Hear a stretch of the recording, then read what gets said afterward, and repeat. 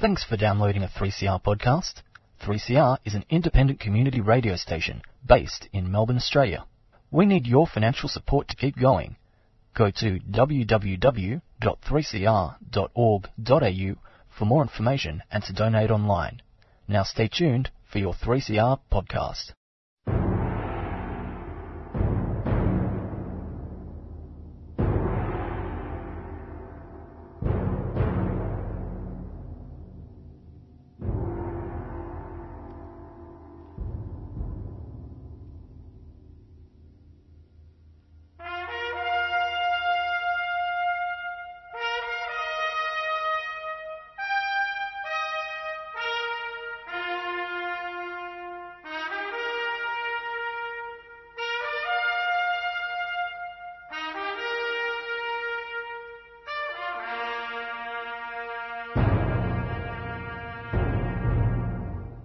Good afternoon, listeners. This is the DOGS program. The Australian Council for Defence of Government Schools are here every week to promote and to defend public education. And every week we try to tell you what public education is, to distinguish it from private education. It's public in purpose and outcome. Above all, it's public in access. Every child has the right to enter a public school. We still have the idea, if not the practice, of free education in this country. They can have it in other countries like Germany, but in Australia, unfortunately, free education is always under attack from the private sector that has fee education. The two are mutually exclusive. But as well as that, you should have public education, which is public in ownership and control, because public education is the only one that should be publicly funded, because it's the only one that can be publicly accountable. Now, this definition is full of oughts, isn't it? It's full of shoulds and oughts. So we have to keep all of these oughts in mind as we deal with a rather unpleasant reality in Australian education today as the private lobby gains more and more power. Or is it? Here is our press release 765 on our website at www.adogs.info. State school lobby fights back. Fair funding now. On Tuesday, the 2nd of October 2018, an organisation called Fair Funding Now paid for a full-page letter to the Prime Minister in the Fairfax Press. You might have missed it, but it was in a fairly prominent position in The Age, and I assume in the Herald Sun, not the Herald Sun. The letter was signed by 27 organisations, including public school principals, teacher and parents' organisations and lobby groups. And they were concerned about the current discrimination against public schools in the Australian government's funding wars. Well, what is this Fair Funding Now organisation? You can find out more about them at their website at www.fairfundingnow.org.au. And there you will find on their homepage they are a community of people, parents, teachers, principals and citizens working together to speak up and demand fair funding for public schools. They believe all schools should be properly resourced to meet the unique needs of every child and help them reach their potential. They're speaking up against the Liberal National Government in Canberra's $1.9 million funding cut to public schools that will leave 87% of public schools below the minimum level of funding required to meet the educational needs of children. They can't stay silent while millions of public school children miss out on vital funding for smaller class sizes and extra specialist teachers. They want other people to join them, and also the Prime Minister, and help us build the groundswell of pressure needed to demand fair funding for public schools. Their children, our children, only get one chance at an education. help them reach their potential with fair funding now. So that is what they're about.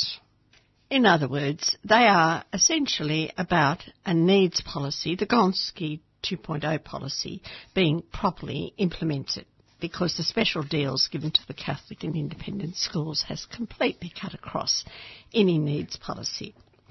Well, the dogs would say, of course, good luck to them, but there's never been a needs policy properly implemented, because the Catholic sector and the private sector have always had special deals for the wealthy schools.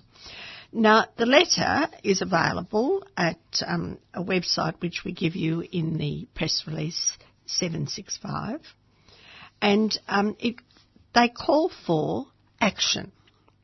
They call for the federal government to immediately restore the public school $1.9 billion cut, and they also call for the government to fund all schools to 100% of the agreed schooling resource standard by 2023, to upgrade the schools and facilities by establishing a capital works fund for public schools. They've established a nice slush fund for private schools for their capital works and their expansion, but not for public schools, and to reverse the cuts to funding for students with disabilities. Now, in the last week, the federal government's been in damage control on many fronts.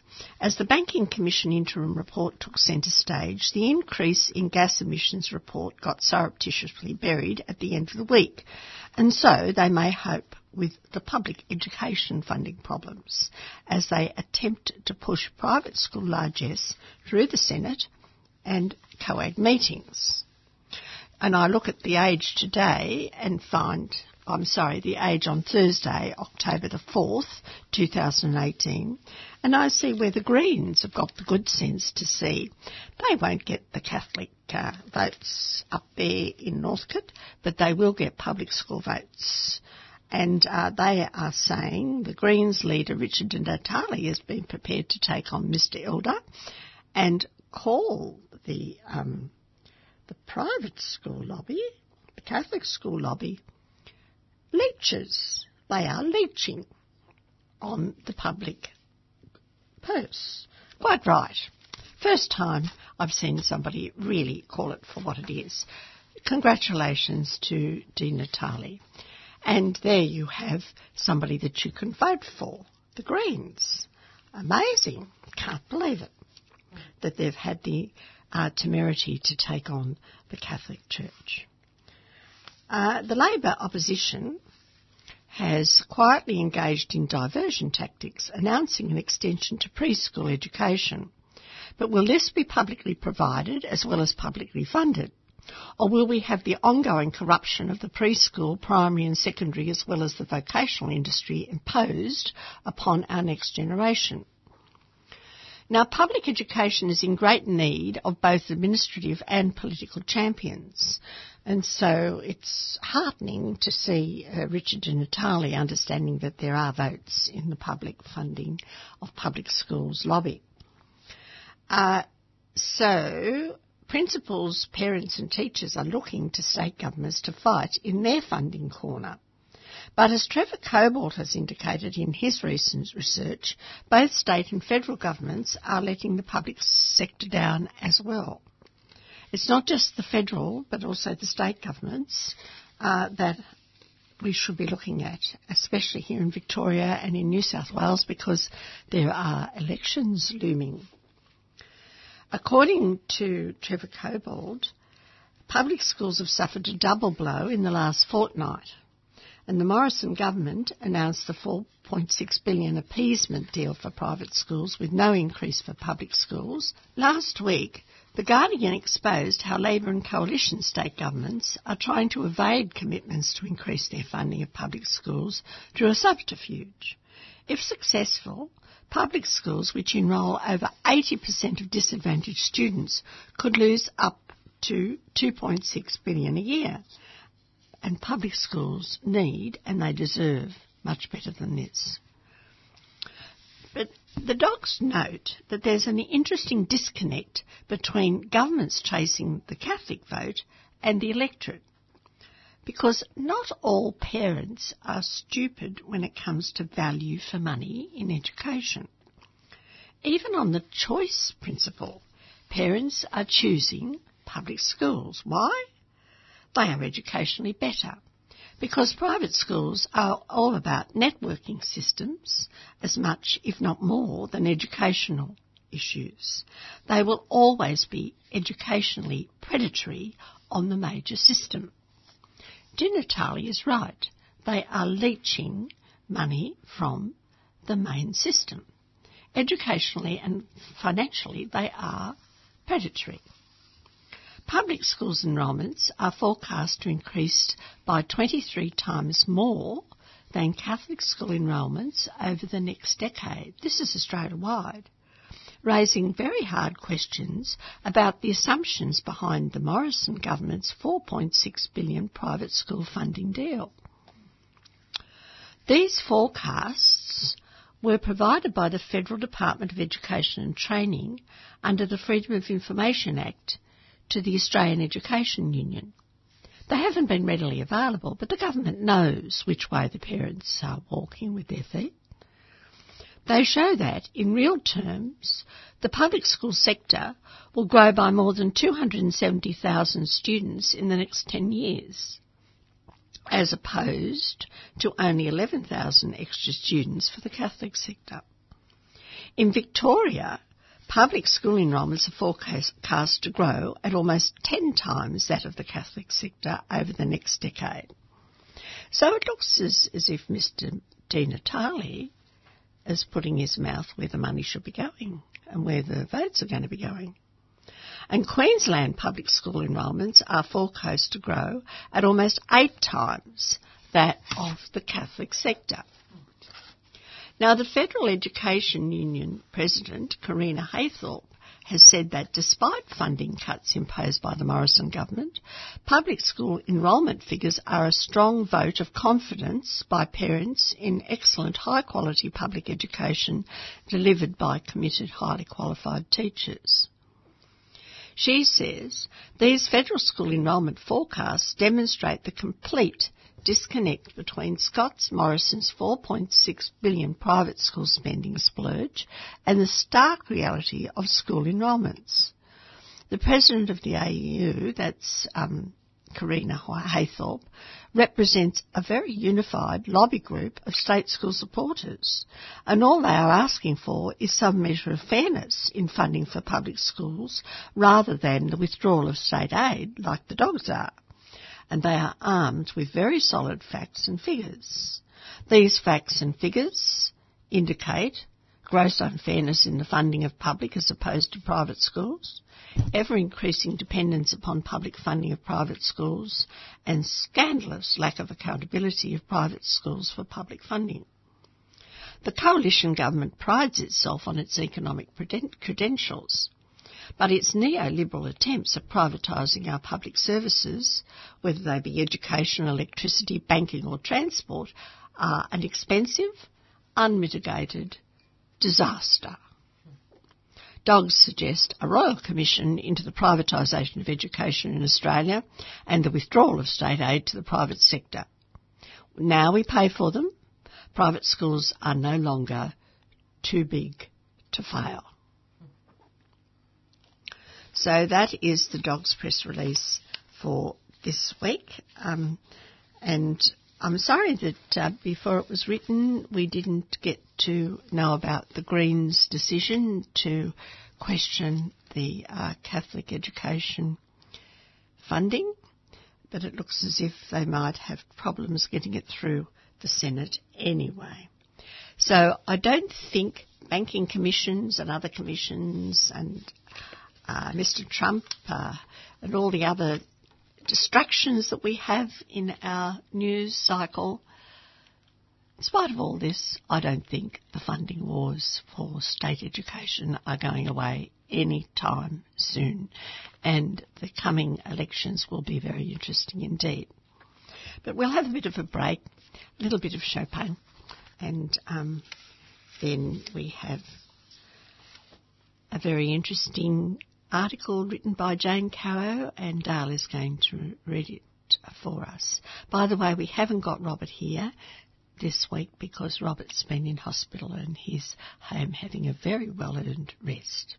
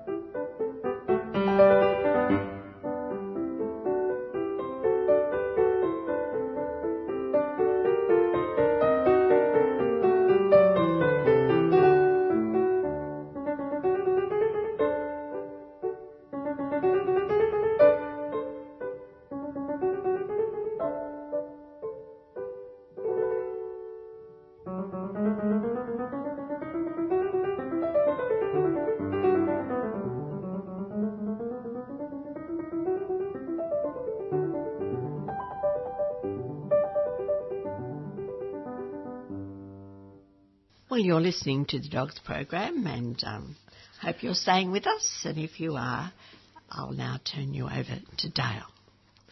Thanks, Jean. I've got an article here by Jane Caro entitled Enemies of Public Schooling. An award-winning public school principal I know responded wistfully to the extra $4.6 billion in education funding that Prime Minister Scott Morrison is giving to exclusively fee-charging schools. Of course, she could have used some extra money, but it was our new PM's grandiose claims that this extra dosh will end the school's funding wars that hit her hardest. Morrison's complete lack of interest in the fight public schools and their supporters have waged for fairer funding over decades was devastating. Either he doesn't know or doesn't care. Either conclusion is deeply dispiriting for those who care about public schools. It ought to be just as troubling for all the rest of us. It certainly is not the attitude of a Prime Minister governing, as he likes to claim, for all Australians. The principal remarked that the thing that hurt her most when she thought about the very disadvantaged community her high school works so hard for was that Morrison and Education Minister Dan Tehan are acting as if public schools and the 70% of Australian kids they teach don't really exist.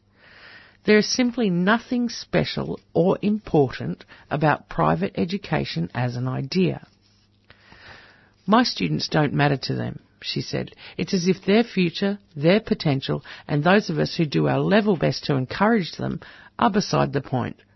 Our schools simply don't count, and we can safely be ignored. There is a terrifying arrogance amongst those who have no understanding of the importance of public education in ensuring the strength and resilience of both an advanced economy and a functioning democracy. Caught up with their own personal agendas, proselytising a particular religion on the part of those who run such schools, or buying an advantage for their own children on the part of those who choose them, they totally miss the bigger and more important picture. Worse, it seems as if almost every member of the federal coalition has no understanding of the importance of public education. Some of them might deign to turn up to speech night at the public schools in their electorate to placate a few voters. Many don't even do that. In the 13 years my children attended a comprehensive public high school in Tony Abbott's electorate, he didn't show up once. I know because both my daughters were singers, not award winners sadly, and I attended every single speech night to watch them perform. There is simply nothing special or important about private education as an idea. It's been around since kings hired tutors for their children. Any tin pot dictatorship can and does create a highly educated elite. There is nothing difficult or clever about that.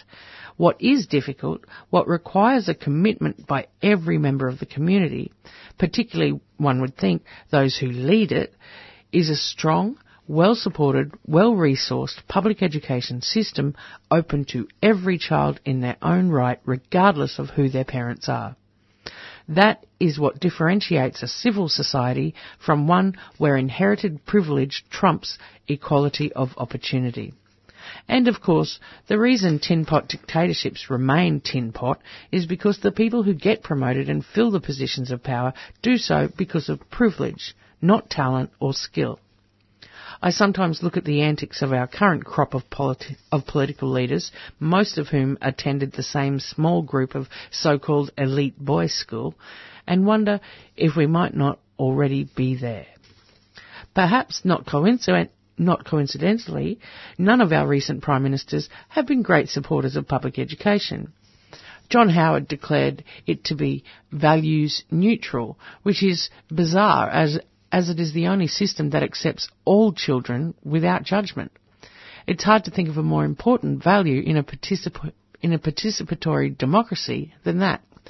Kevin Rudd injected some much-needed money into the system via his school halls program, but he was undermined by his Education Minister and eventual successor, Julia Gillard, who declared she couldn't see the difference between public and private schools. Despite the popularity of the original Gonski scheme, Gillard dithered for months over it and had to be dragged to the sticking point by the then New South Wales Premier Barry O'Farrell, a Liberal, and his then Education Minister Adrian Piccoli, a National. She also warped its needs-based character early on by insisting that no school could lose $1.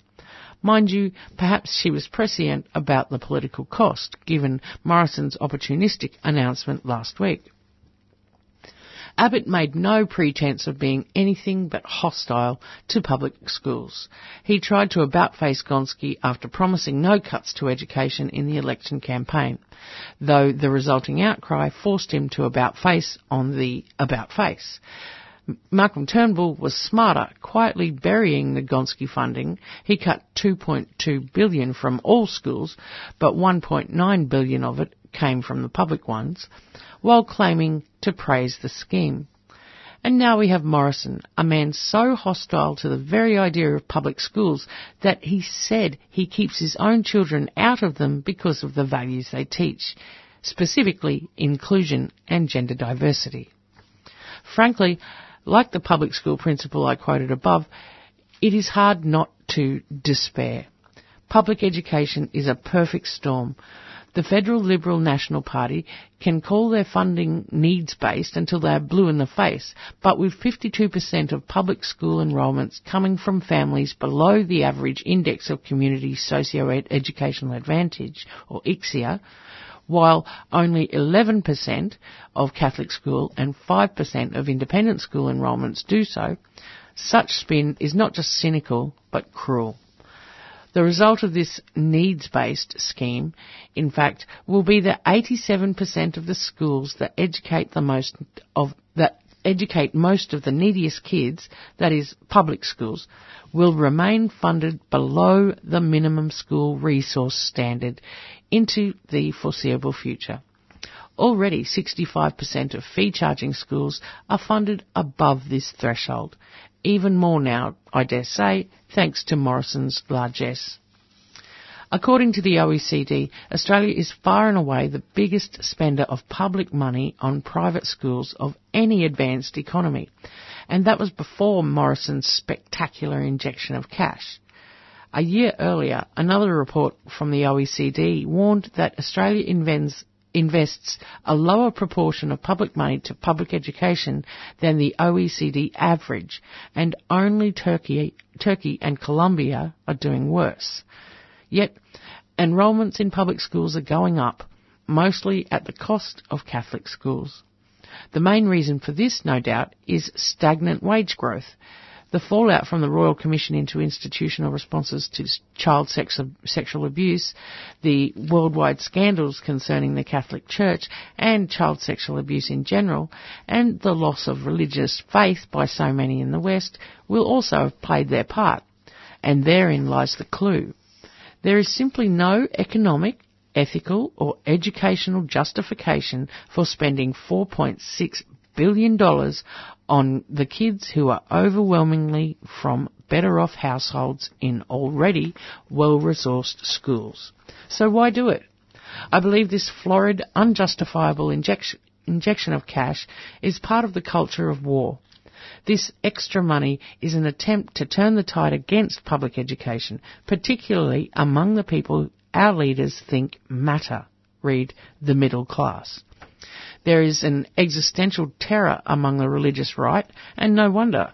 Forget Australia's overwhelming yes vote for marriage equality, when Catholic Ireland also votes for marriage equality, and even more spectacularly for the repeal of draconian abortion laws, and has now made all abortions available free. A collective worldwide shiver runs down the spine of the people who prefer the rules to be made by those who are white, male, Christian and straight. It is the secular nature of public education that Morrison and his fellow conservative believers don't like. That's why unexceptional teaching resources such as the Anti-Bullying Safe Schools program cause such a disproportionate kerfuffle. It's why media furphies over Christmas carols and nativity plays in public schools are as ubiquitous as tinsel and reindeers every December. It's why Conservative Prime Ministers from John Howard onward have sneered at the lack of values in public schools. What they really mean is the lack of their particular brand of rigid Christian values.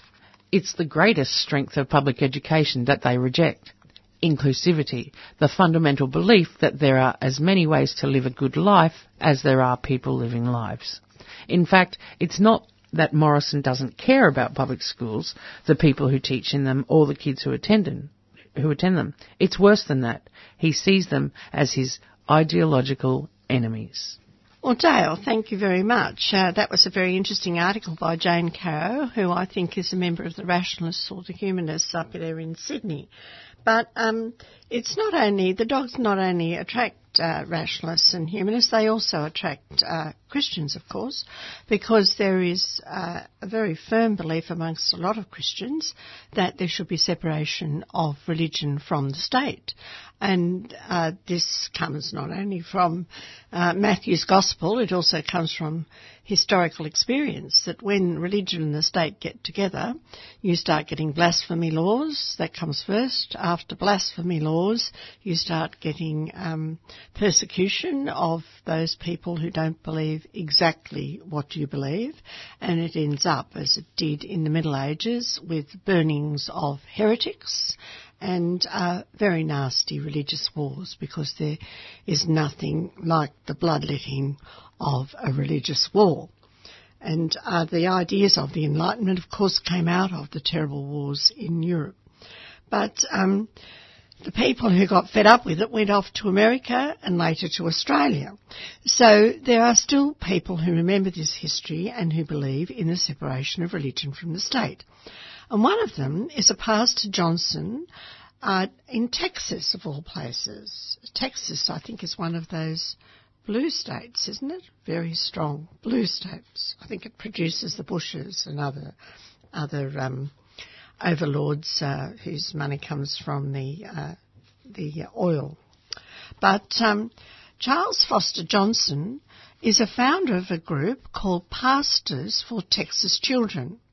And he barnstormed across Tennessee and met with like-minded ministers who believe in separation of church and state. He organised 2,000 ministers in Texas, and he played a significant role in forging an alliance between rural Republicans and urban Democrats to stop the voucher system, which of course is still being pushed by the Roman Catholics here in Australia and certainly in America. Now, Johnson's mission is starkly different from church leaders who want public funding available for religious and private schools. He is a fierce advocate of separation of church and state, as well as local control of schools and education funding. We want full funding of our public schools, and we are against privatisation that diverts God's common good money to underwrite private schools, he said. The public should stay public and the private should stay private. Well, not everybody would believe that common good money, public money, is God's money, but that's a very interesting statement, I think. His advocacy model is being replicated in Oklahoma, Kentucky, Mississippi and now Tennessee, where Johnson's rallying local pastors during stops in Knoxville, Nashville and Pleasant Hill. He'll close out his tour on Friday at the First Baptist Church of Memphis. The Baptists have always been good church-state separationists, I think, since the gentleman who wrote Pilgrim's Progress. And he's also been at the city where some Tennessee lawmakers sought last year to create a pilot voucher program. That effort failed, but groups on both sides expect some type of voucher legislation will be introduced next January when a newly elected General Assembly convenes under a new administration replacing the outgoing Republican government, Bill Haslam. So the Pastors for Tennessee Children will be ready to fight against vouchers when it surfaces again. The support for vouchers comes from the American Federation for Children, which is an organisation funded and founded by Betty DeVos, the current Secretary for Education, to promote vouchers.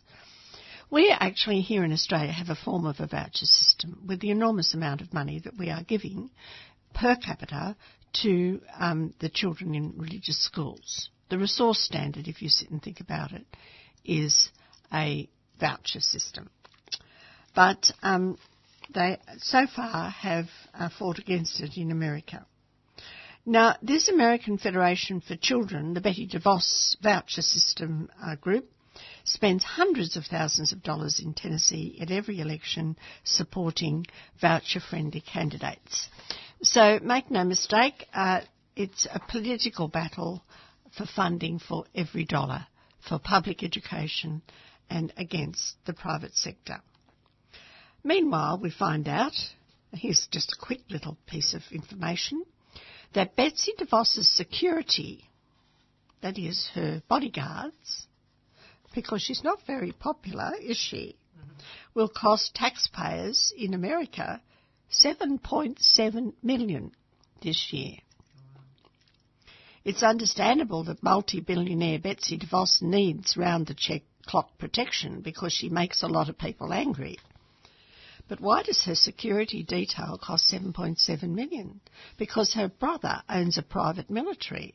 Maybe he could protect her. You're dealing here with billionaires. Maybe she could use some of the money she saves not paying taxes by registering her 10 yachts in the Cayman Islands to pay for her own security. Maybe she should dip into her own $5 billion fortune and pay for it herself. So America is divided as Australia is divided on this issue. And they are fighting, and I think the public school people here in Australia are fighting as well. So we'll have a bit of a break, some announcements and a bit of music, shall we?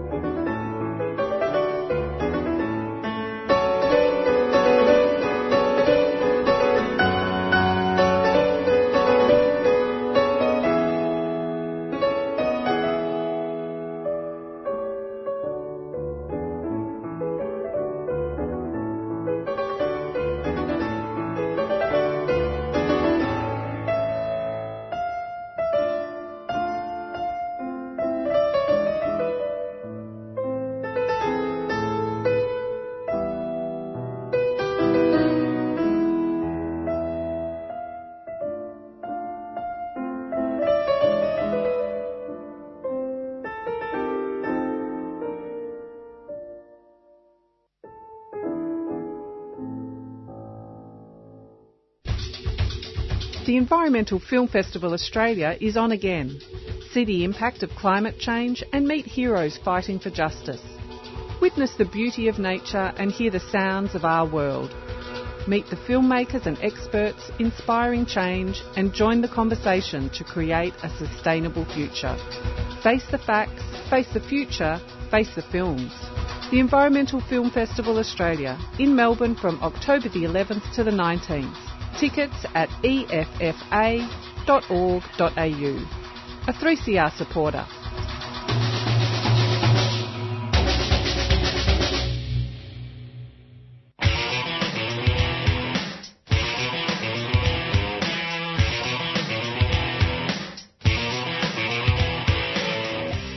Friends of the Earth's Walk This Way is back.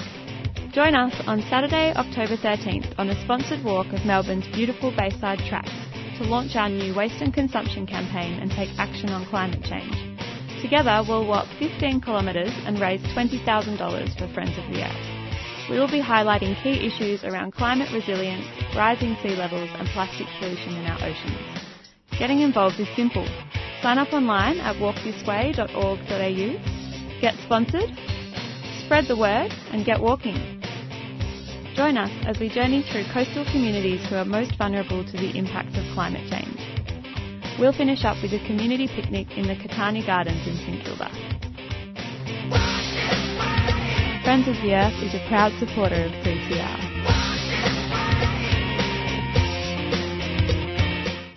Yes, well, thank you very much there, Dale. She's doing a great job on the other side of the console, and I'm very grateful because without Robert, it's just us today. But he'll be back next week, better than ever, we hope. But I'm looking here at the Age article on Thursday, October the 4th, again, because it's about what's going to happen in the coming state election. The Greens are standing candidates in the inner city, and they're hoping, of course, to get representation, and they're working very hard at it. And we find that Mr Di Natale has taken on the Catholic education lobby, most particularly Mr Elder. Now, Mr Elder claims to have made a difference in the last by-election up in that area, that neck of the woods. And it was always a question because you may recall that the Greens fell apart. There was a bit of internal problems there, and the Labor Party got over the line. But Mr Elder thinks that he can do it again. He is going to write to parents, and perhaps there might be robocalls. But it's actually not that simple. Questions are being asked not only by the Greens but by other people on what money Mr Elder is using when he lobbies directly, politically, not only with his parents at Catholic schools but also making robocalls. Where did he get the money from? Because remember, these schools and Mr Elder's organisation are charities. They have billions and billions of dollars of public money to spend on their charities, but they are still charities. They are not public schools. They don't come under the public Auditor General directly, although the Auditor General has been questioning what they are doing with the money. It's not only the Auditor General who's questioning, it's another organisation, and I find this particularly interesting because this organisation, which at the moment is inquiring into Mr Elder's use of public money for political purposes, is the Charities and Not-for-Profits Commission.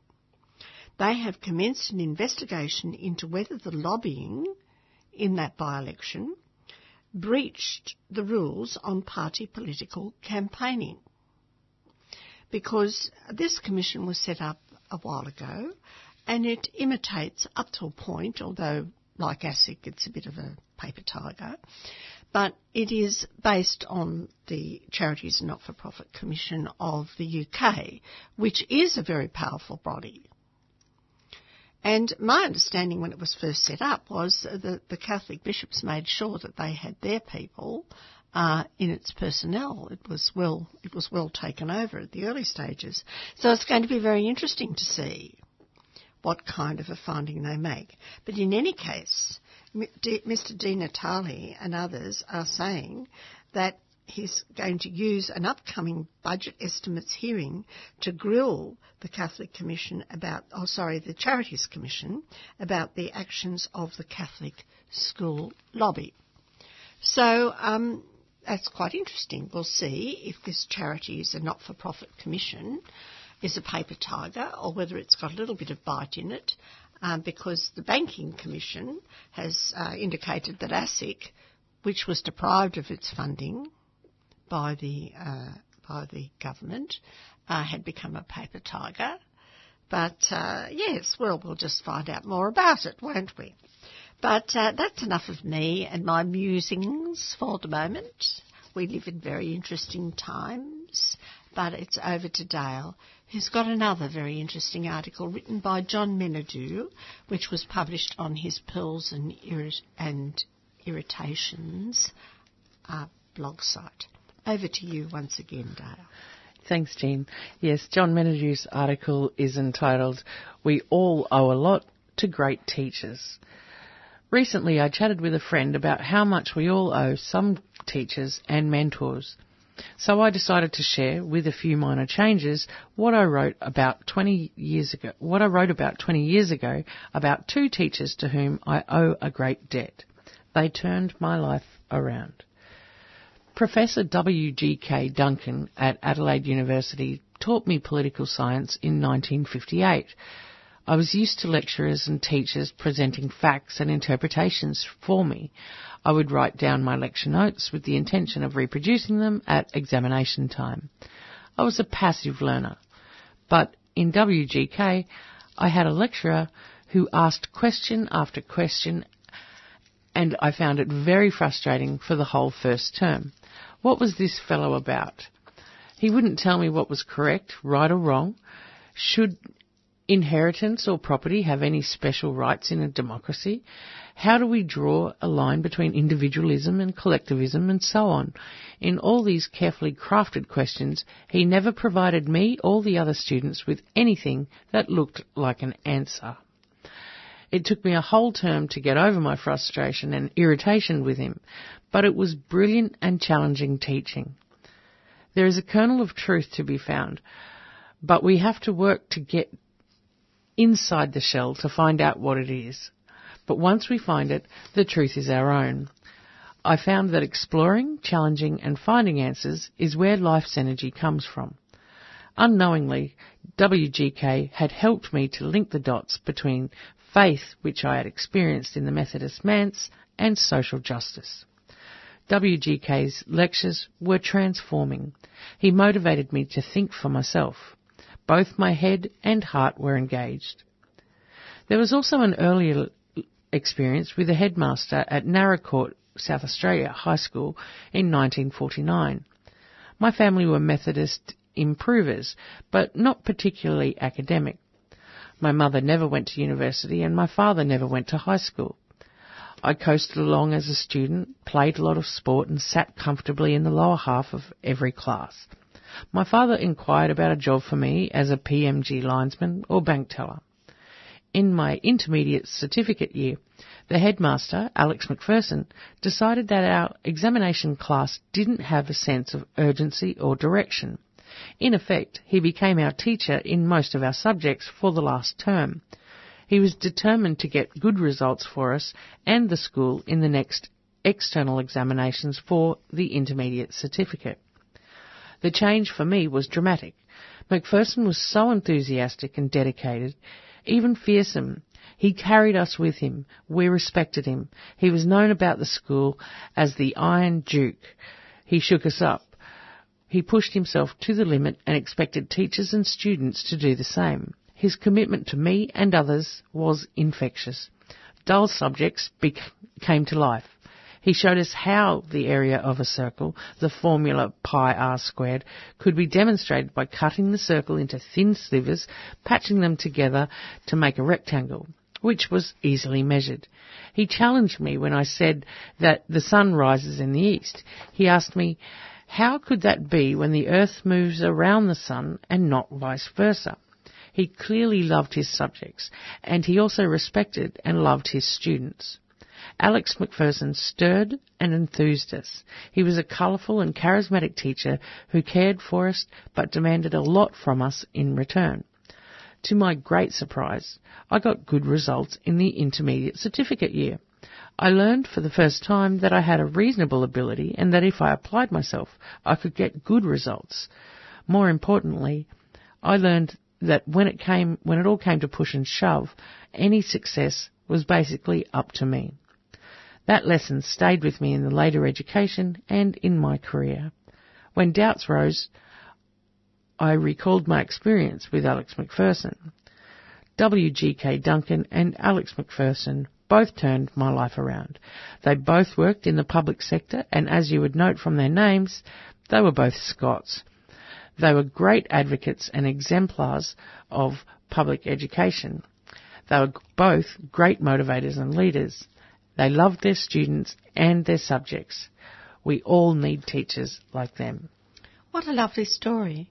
And of course, public education in Australia, it has always had to fight at the very beginning with William Wilkins in New South Wales and Rusden, but also with John Dunmore Lang and others.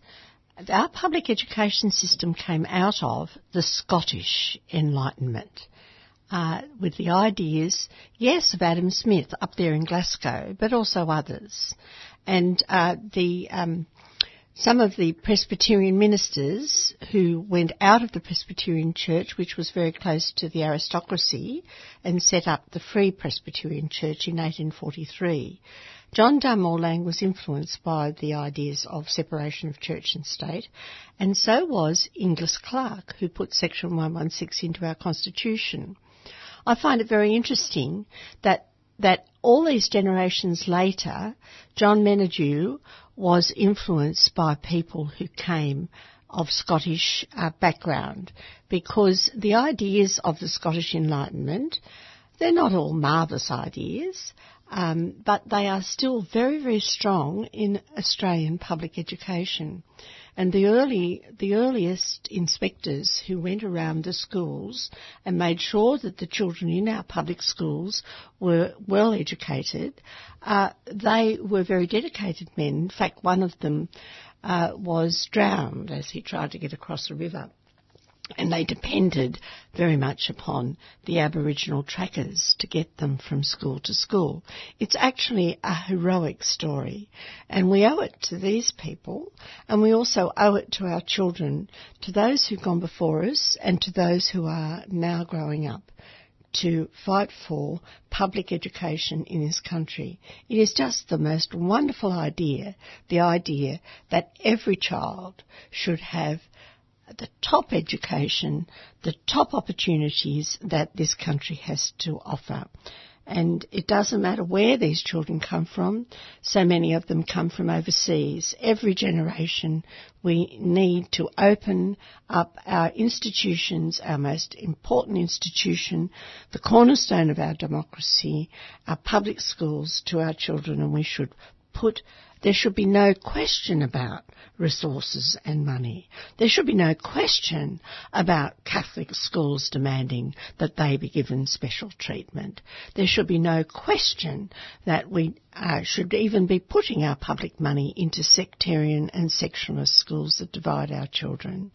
We should learn from our history, and that's why we're here.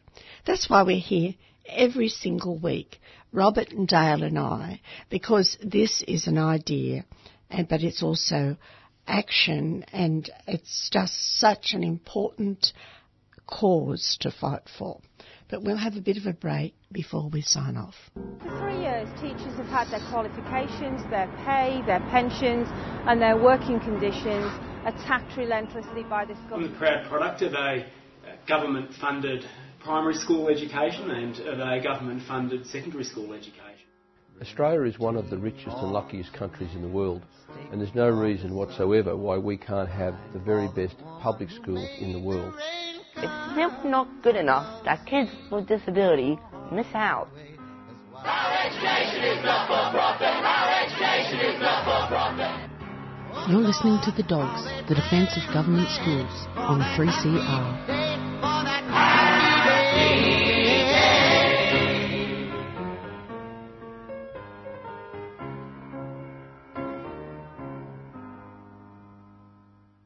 Well, before we sign off, we like to take you overseas, perhaps to see what's happening elsewhere.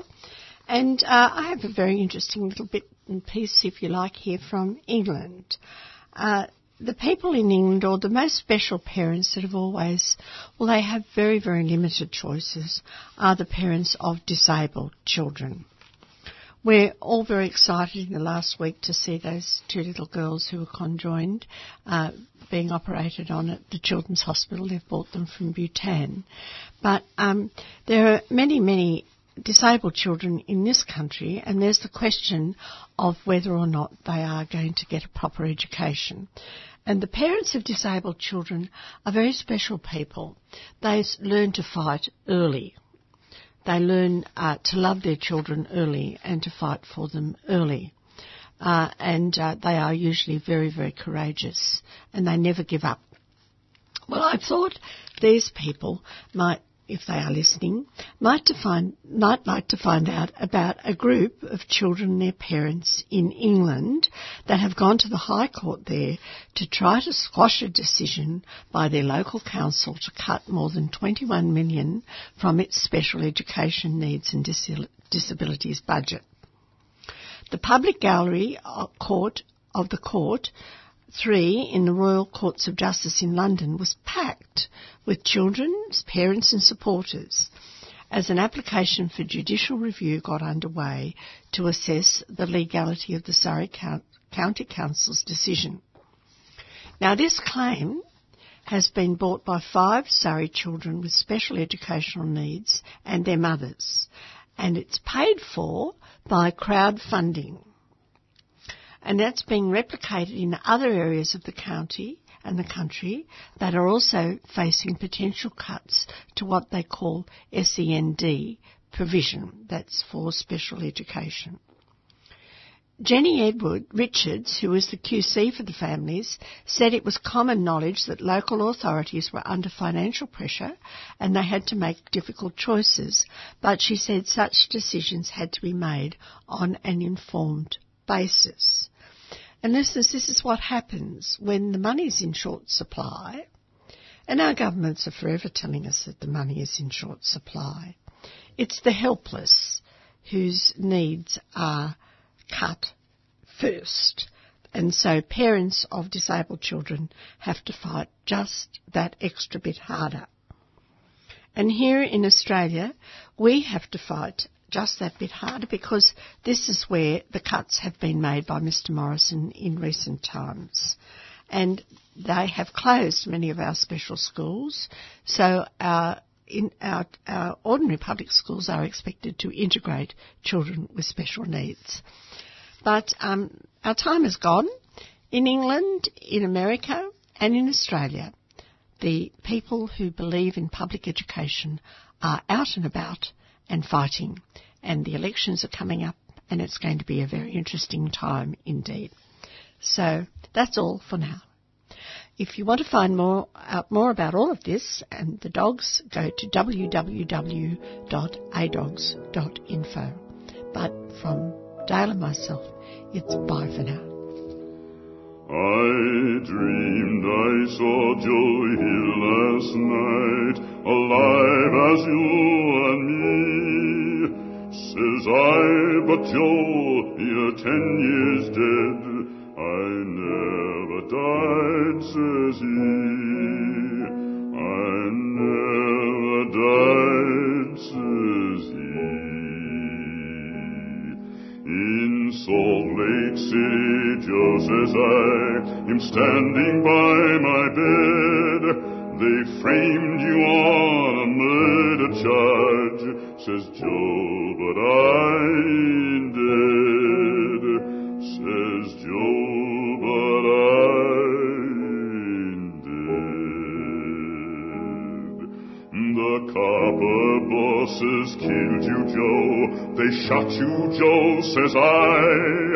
Takes more than guns to kill a man, says Joe, I didn't die, says Joe, I didn't die. And standing there as big as life, and smiling with his eyes, says Joe, what they can never kill, went on to organize, went on to organize.